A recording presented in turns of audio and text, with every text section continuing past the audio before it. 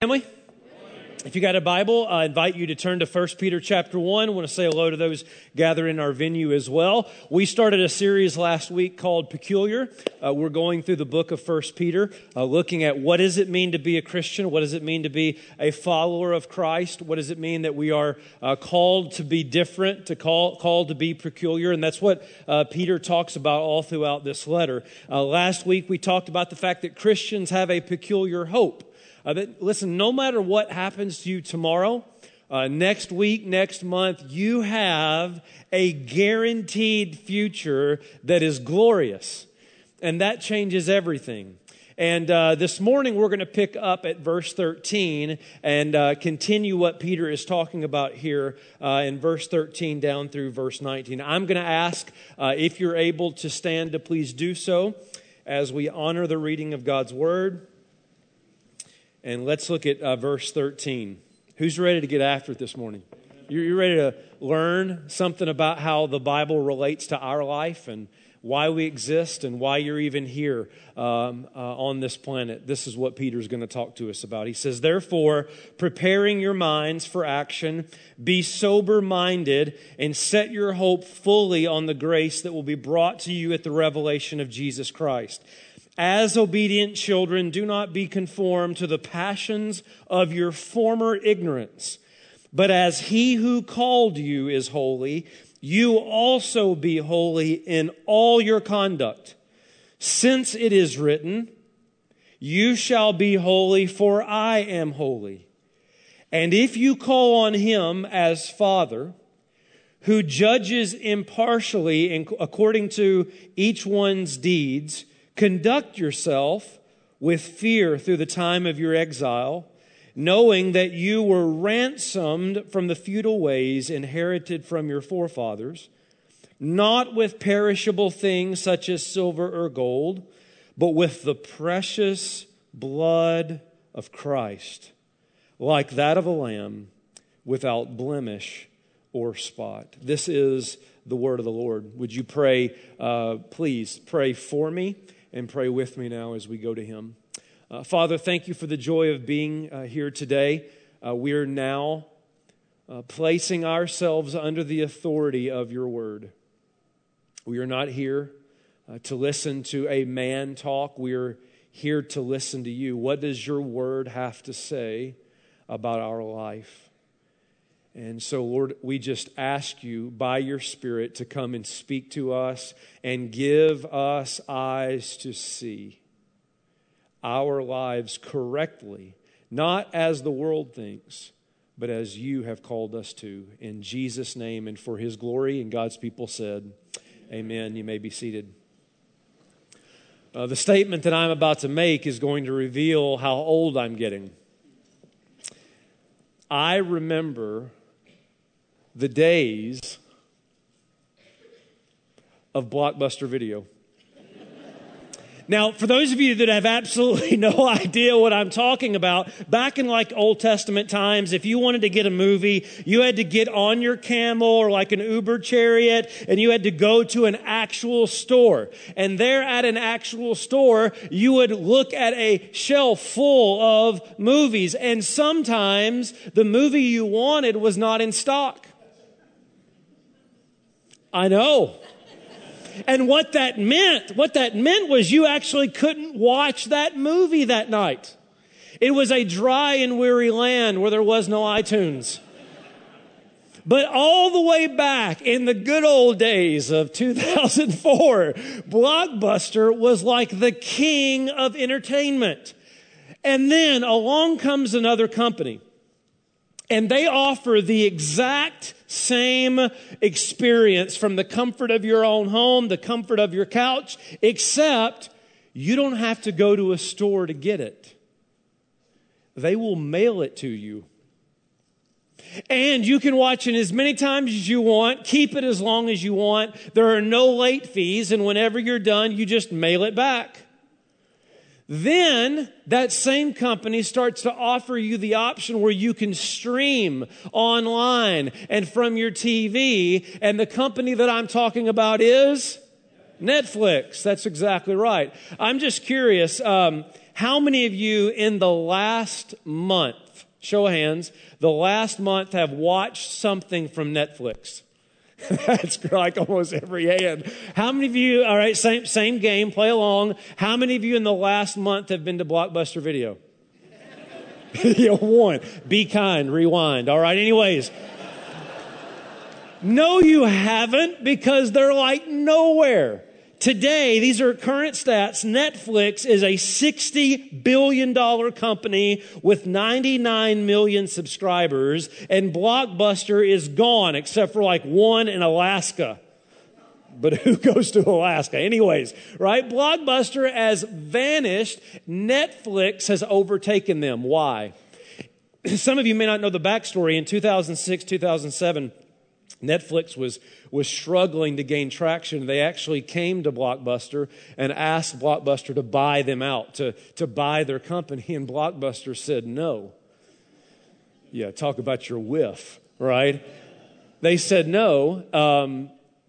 18 months later, Blockbuster had lost 85% of its value.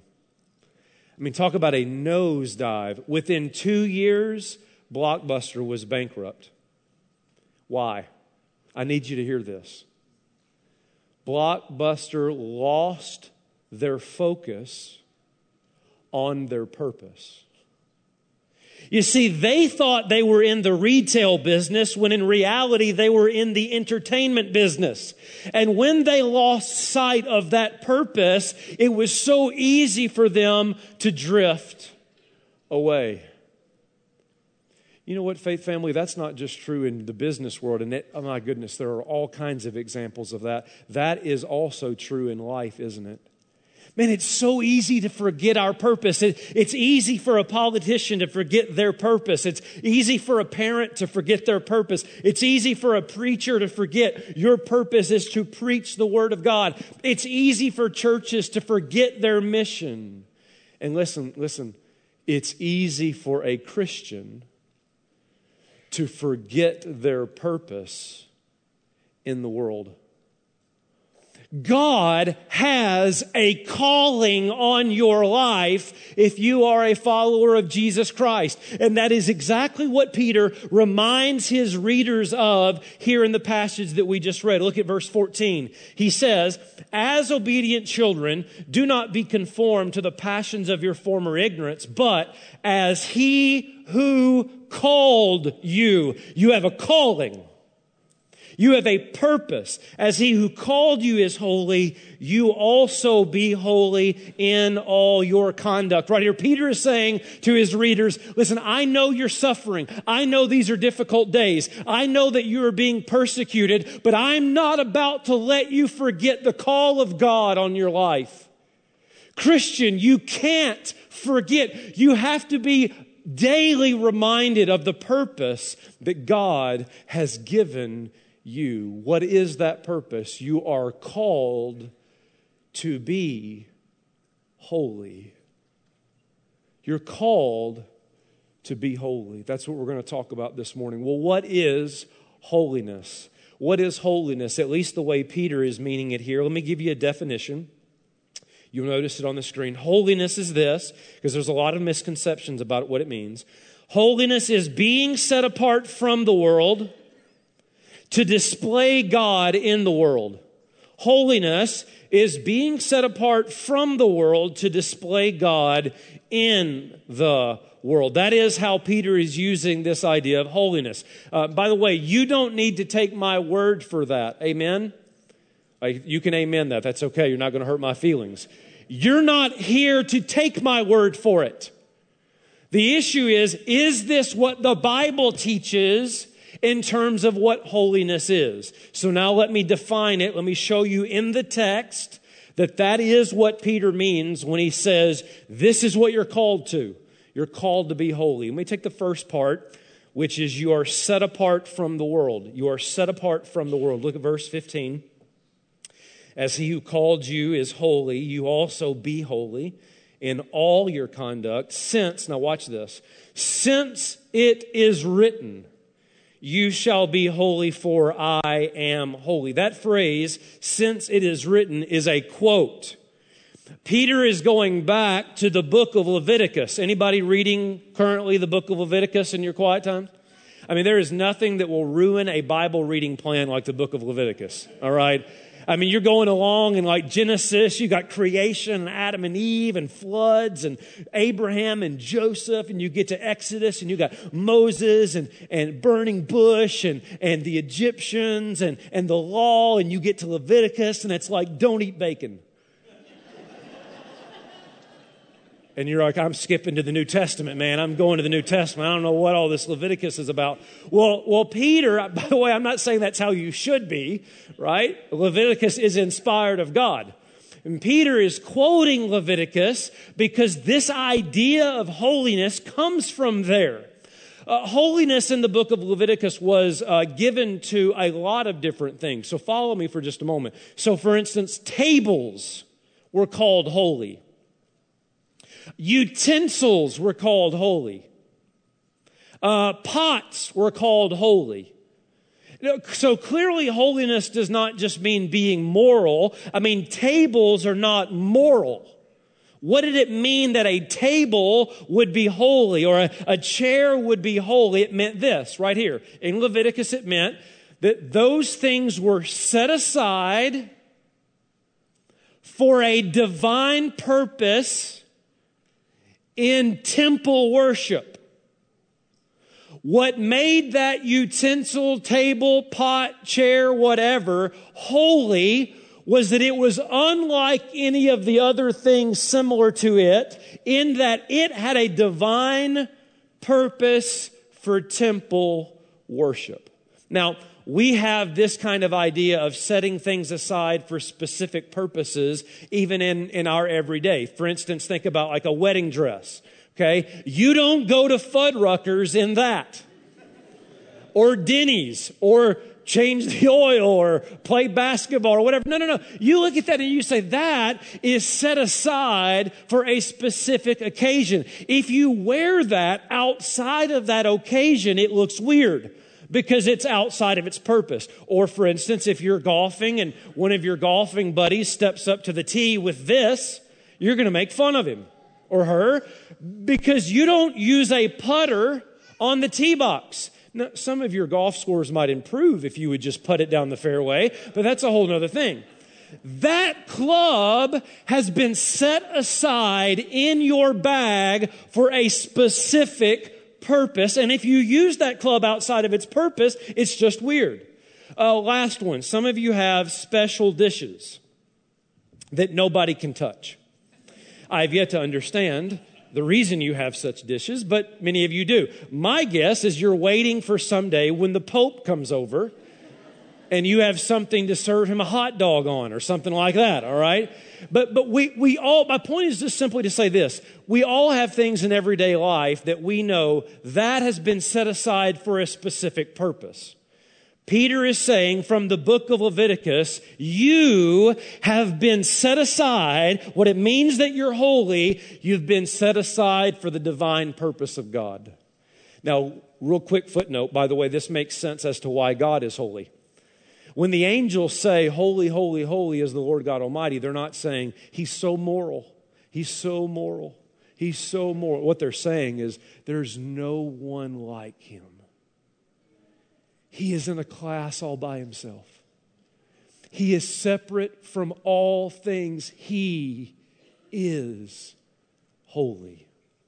Peter has in mind the fact, Christian, listen, that you have been set apart from the world for a divine purpose. What is that divine purpose? Second part of the definition, to display God in the world. Look at chapter 2 and verse 9. 1 Peter chapter 2 and verse 9. You are a chosen race, a royal priesthood, a holy nation, a set-apart nation, a people for His own possession. Now watch the purpose clause.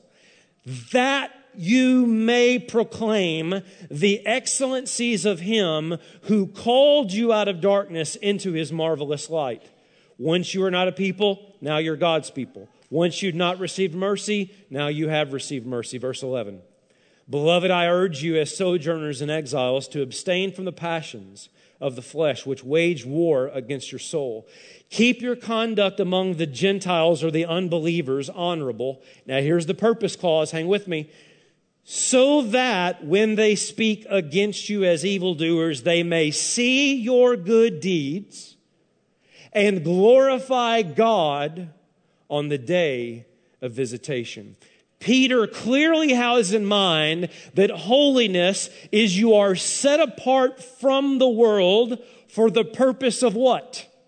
To display God in the world. Now, give me just a moment here to do a little side note, because this is how I think when I'm preparing for sermons. I'm asking myself this. Okay, we're going to go deep for just a minute. Okay, hang with me here. I'm asking the question, how does salvation, which is verses 1 through 12, like Peter's point is your story, Christian, is a narrative of salvation. You were chosen by God, born of God, you're becoming like God, and you will be restored in God. From beginning to end, you are a salvation story, which, by the way, is why you have hope. Ain't nothing taking your hope away, because you have a guaranteed salvation in Christ. Are you with me? How does that relate to holiness? If holiness is you're set apart from the world to display God in the world, how is that, you notice the therefore in verse 13, how is that an outworking of salvation? The answer will make the question I'm asking even clearer, and it's this. Do you know what your original purpose was as human beings? Why did God create Adam and Eve? Why did He create humanity?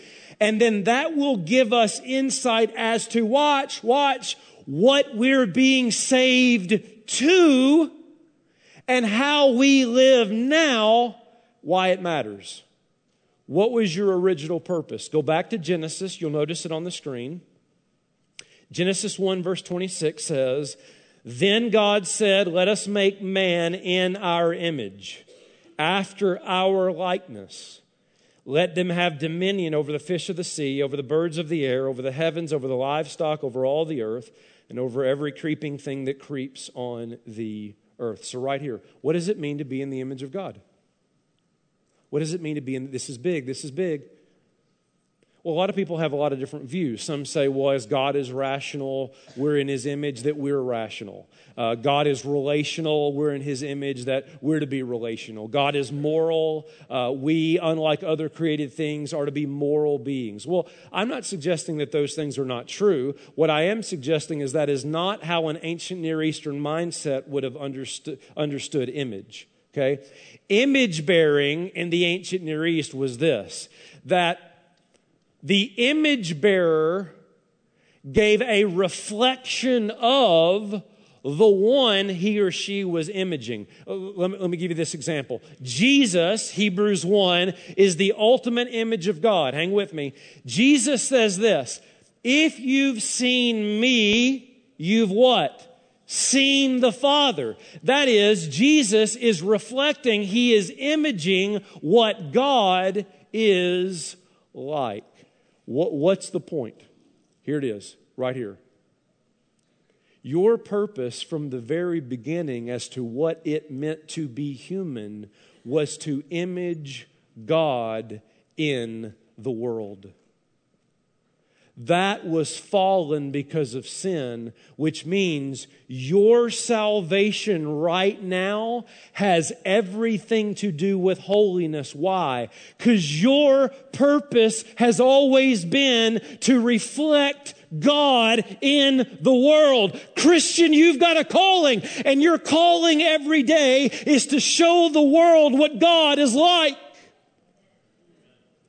That people are to look at you, and I know that there are broken parts of that mirror.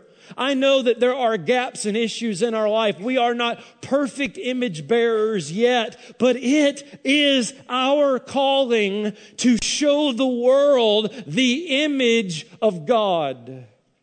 And that matters. when she gets your order wrong. And that matters when the ump calls your kid out at home plate. And that matters in how you care for the poor. And that matters in how you forgive. Why? The Bible says you are to forgive as you have been forgiven. How is the world going to understand the forgiveness of God if those who've experienced the forgiveness of God don't forgive? How are they going to see the love of God if those who've received the love of God don't love? You with me? You are to love as Christ has loved. You are to forgive as Christ has forgiven you. Why? Because you've been set apart from the world to display God in the world. That's your calling. That's your purpose. That's what you've been set aside for. Alexander the Great, it said, encountered one of his soldiers who was dressed sloppy and was just an absolute mess. And Alexander the Great asked him his name. And the young man looked back at him and said, "My name is Alexander." To which Alexander the Great responded, "Then either change your name or change your behavior." See, we're image bearers. We bear the name of Jesus Christ. That's what it means. We're a peculiar people called out to show the world what God is like. That's our calling. Now, if you say, "Give me some examples of this," I say, come back next week. Because the rest of the book, Peter's going to give you examples like submission. Some of you are like, "Would you tell me what week that's going to be so I make sure not to show up," right? And we don't like to submit to authority. Or being a servant, or how you suffer. You see, all these are things in which they are opportunities for which we can show the world what God is like, to display Him in the world. That's our calling. Now, in order for this to happen, we got to think differently. Amen. We need a complete paradigm shift in how we think about life, and that's what Peter deals with. Look at verse 13. He gives us two metaphors here of the mind. Therefore, preparing your minds for action and being sober-minded, set your hope fully on the grace that will be brought to you at the revelation of Jesus Christ. Two metaphors about the mind here. Now, the ESV says, prepare your mind for action. How many of you have a translation, and you're willing to admit it publicly, that says, gird up the loins of your minds? Anybody? Anybody? We don't use that language. Some of you are like, "I don't even know what my loins are, much less how to gird them."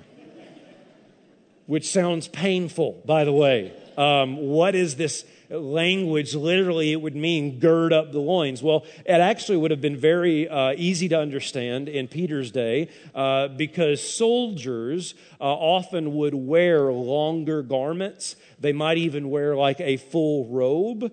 And when it came time for battle, well, obviously, you're not going to run in a robe. Right? So they would gird up their loins. They would gird those things up so that they wouldn't fall. Because the last thing you want to do is trip like this guy. It comes time to give the rings, and he steps forward, and whoops, there he goes. And there goes the bride and the pastor into the swimming pool. That is like, I'll give you a moment to get over that, all right? Like, there's no recovering from that, ever. Like, that video just got played in church, all right? So, listen, like, the most embarrassing thing for people is the idea of tripping up. Like, you don't want to trip when you're walking down the aisle. If you come up on a stage for, like, an award, the last thing you want to do is trip. But let me tell you something. When it comes to the spiritual realm, embarrassment is the least of your worries. Because when you trip in battle, it can be deadly. Gird up the loins of your minds. And then he says, here's the second metaphor, be sober-minded. Now we understand this one. If you're drunk, the mind is not thinking clearly. That is, Christians can be so drunk on worldly thinking, they have no biblical concept of reality. There's a whole sermon here I don't have time to give, but I am deeply concerned at the church at large and her biblical illiteracy. We have a church today, generally speaking, that is not thinking through biblical lens. We have been influenced, we have become drunk by thinking the way the world thinks. And Peter is saying, hey, gird up the loins of your minds. Be ready for action. Don't be drunk on the ideas of the world. Keep your mind sober so that you're thinking clearly, because you will not live out the calling of your holiness if you don't get your mind right. Get your mind the way it's supposed to be so that you can take your calling seriously. And it's out of that I'm going to do, I think, what may be the most practical thing I've done in 3.5 years here. Super, super practical. I challenged the service last night to do this for the month of May. But I would ask you to at least do this, maybe just this coming week. And then if you can do it for the month of May, and what I want you to do, I'm going to give you 4 things in the remainder of this message. 4 things I want you to think about to get your mind right before you start your day. Write them on a little note card. Put them in your wallet. Put them in your purse. Put them at your nightstand. I don't care where you put it. It will only take you 5 to 10 seconds. But when you get up in the morning, I want you to read these 4 statements taken out of 1 Peter here to get your mind right for that day. And then what I want you to do is at the end of that day, the end of that week, or the end of the month of May, and some of you may do it longer, is I want you to ask yourself, did it change my perspective of how I lived that day? Did it change my conversations? Did it change my attitude? Did it change how I reacted to people by just preparing my mind before the day? Here are the 4 things. I don't often say write down stuff, but write these 4 things down and at least take this challenge for 1 week. And then if you want to do it longer, please do. Here they are. Number 1. 4 things to think on to help us grow in holiness is think about the war you're in. Think about the war you're in. Now, where are you getting this from the text? I'm glad you asked that. Not only from gird up the loins of your minds, which I've already talked about it's battle, soldier type imagery. But listen, guess where Peter uses the phrase be sober-minded next. He brings this up not just at the start of the letter, but he brings it up at the end. You know this verse, many of you very well. 1 Peter chapter 5, verse 8. Be sober-minded, there it is. Be watchful or alert. Your adversary, the devil, prowls around like a roaring lion seeking someone to devour.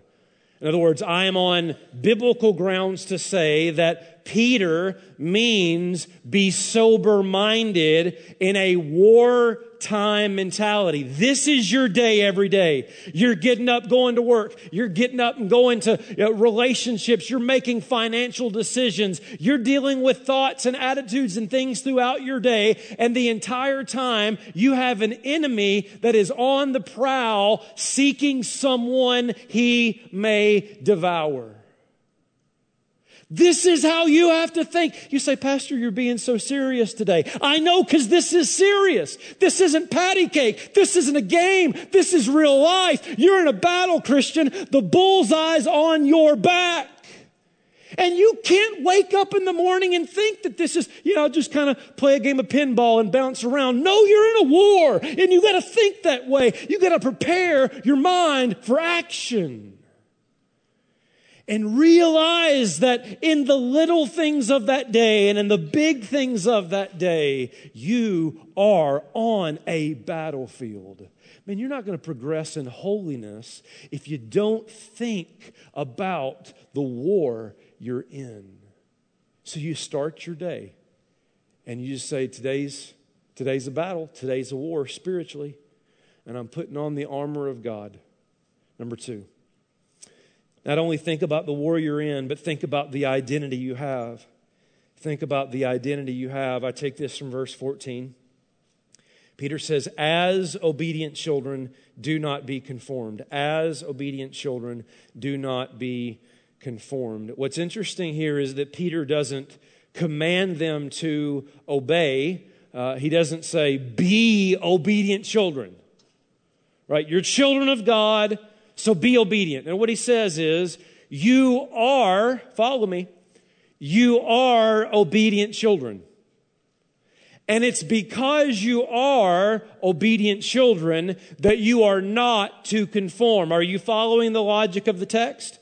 As obedient children, don't conform. He's saying live out of your identity. Because you are obedient children, obey. Let me give you an example of this in Hebrews chapter 10, verse 14. Man, this is so important. Please hang with me here. This is huge. Hebrews chapter 10, verse 14 says, for by a single offering, that is Christ on the cross, he has perfected, watch this, past tense. He has perfected for all time those who are being sanctified, present tense. Did you see that? Watch it again. For by a single offering, he has perfected, past tense, for all time those who are being, present tense, sanctified. Here's what the writer of Hebrews is saying, and this is huge. Everybody right here, venue right here, okay? Because you are perfect in Christ, you are to pursue perfection in your behavior.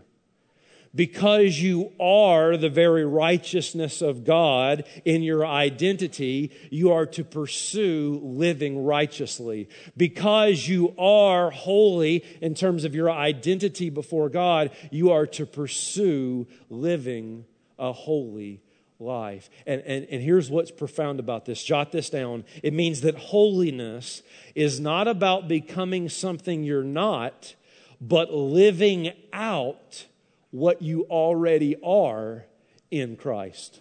Preach, preacher. That's good stuff right there. Holiness is not about being something you're not, but living out what you already are in Christ. Here's the simplest way I can say it, okay? Your calling as a Christian, my calling as a Christian, is that what I do starts to line up with who I am.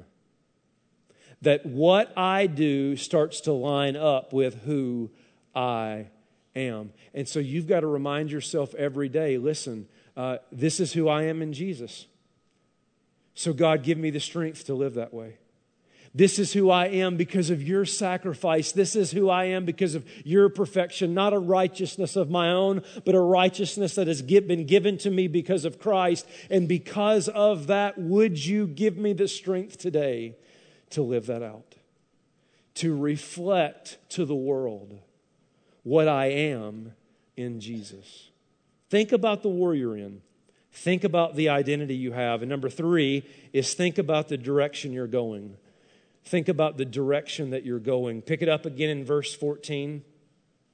As obedient children, do not be conformed to the passions of your former ignorance. In other words, Peter is basically saying, don't go back there. Don't go back to the way you used to think. Don't go back to the way you used to live. Don't go back to those old habit patterns. Listen, there's nothing good for you there, and you know it. You've been there, you've done that, you've lived with the consequences. Don't go back to your former ignorance. The mind of a Christian is always forward thinking.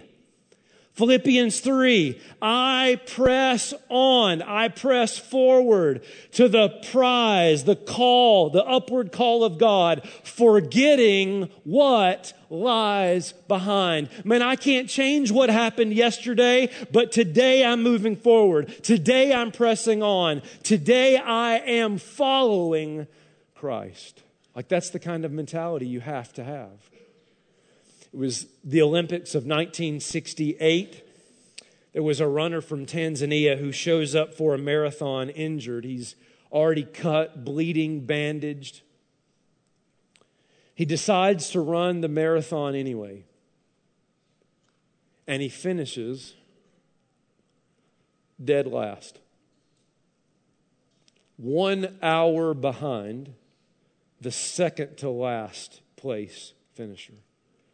And they ask him at the end of the race, why did you even run? You were already in pain. You were already bleeding. You were already hurt. Why did you even do the race? And what he said preaches on its own. Here's what his quote was. He said, my country did not send me here to start the race.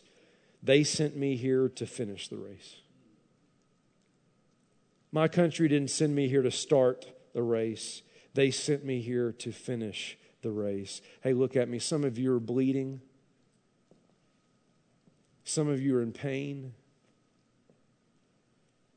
Some of you are in the darkest moments of life that you've ever been in before.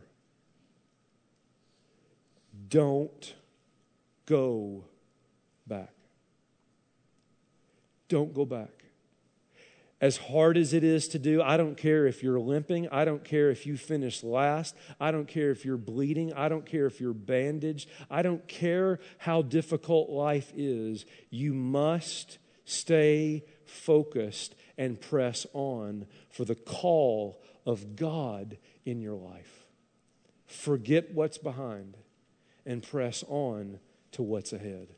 That's the mentality you got to have. So what are you going to do daily for the next week, the next month? Is you're just every day you wake up, I'm in a war.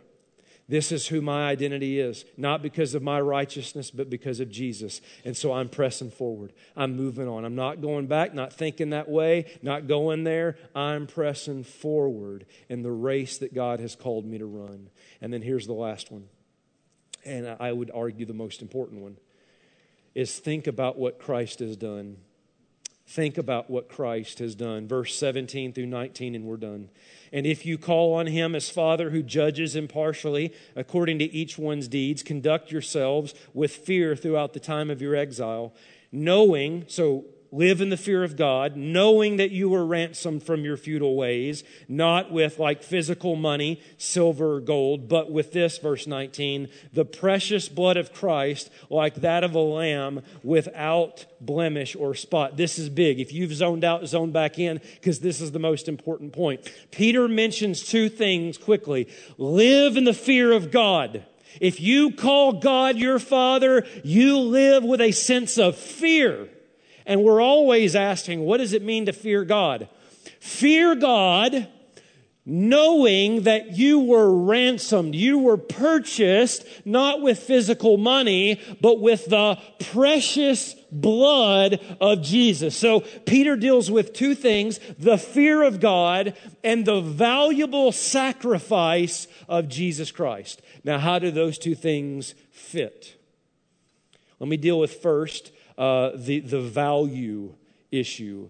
Listen, you act in different ways based on the value of something. Let me give you some practical examples. If you've got a cheap pair of sunglasses and a very expensive pair of sunglasses, you treat those two things differently.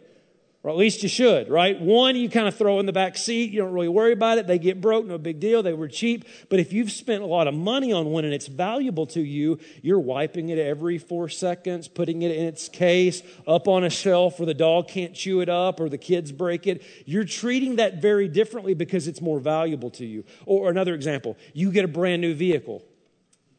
And you have children or grandchildren, and you don't let them within a 50-mile radius of your new car. I mean, if they even walk by it, okay, you're like waxing it again, all right? But if you've got an old beat-up vehicle, they can run their bike into it. You don't care. It's an old clunker, no big deal. It just doesn't have as much value to you. Or last example, let's say, for instance, like if you come to our home, it's going to have, our furniture will have like holes in it. And there's a reason I haven't bought new furniture, because I have children. Can I get an amen from any parents in here? It's like, why have valuable things when you have children?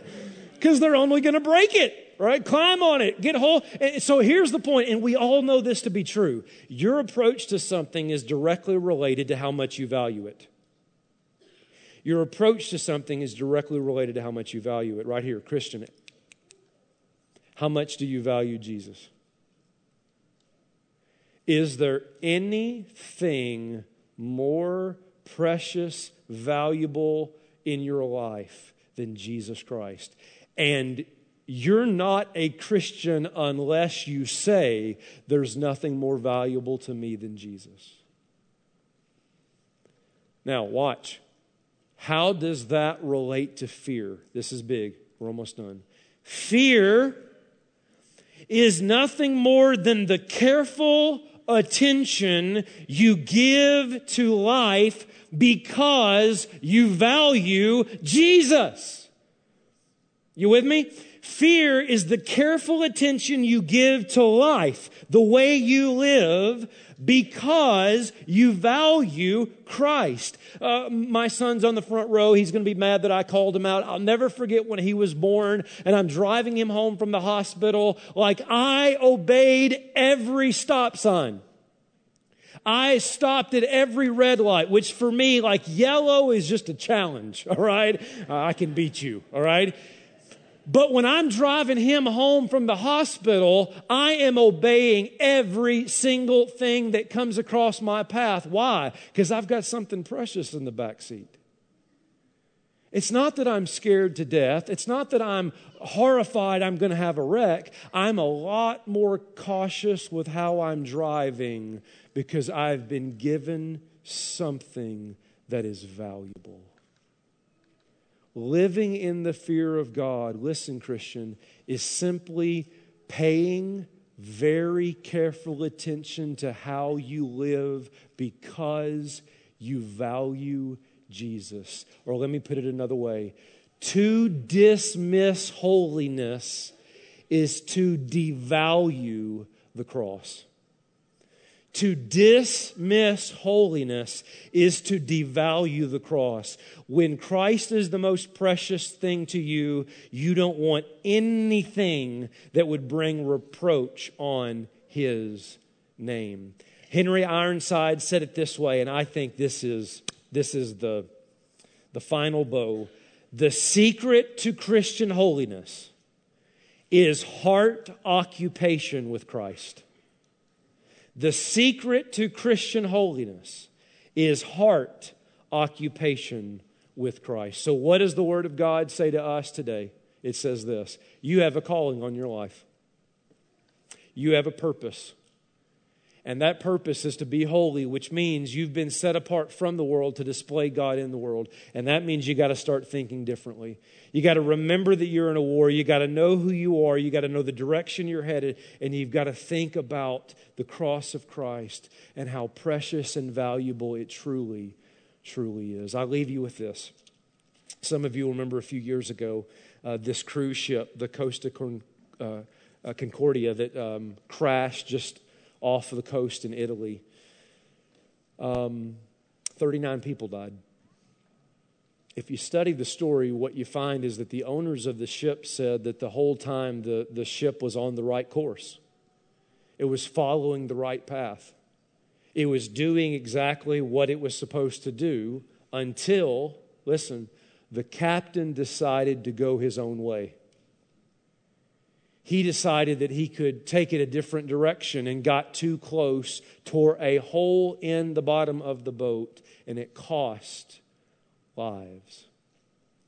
You see, when you forget your purpose, when you forget your calling, it's so easy to drift away. Faith family, God has placed a call on your life. He set you apart from the world to display Him in the world. And that, according to the Apostle Peter, is the purpose for which you've been saved. And all God's people said, amen. Pray with me. Father, thanks for your word to us this morning. What a conviction, what a challenge. And yes, we are all broken mirrors. And there are many issues in all of our lives. That is true, but it doesn't take away from the call that you've placed on our life to pursue, to live, to reflect you in this world. Lord, I pray for those in this room that do not know you. Maybe today, just in hearing your word, they have fallen under the conviction and they know today is the day they must turn and believe and put their faith in Christ. Others in this room, they're going the wrong direction, headed down the wrong path, completely ignoring the purpose and call that you've placed on their life. And today, they just need to return, to repent and be renewed in your grace, to be restored in your love. Would you do that, oh Father? By your Spirit we pray, in the glory of Christ. Amen.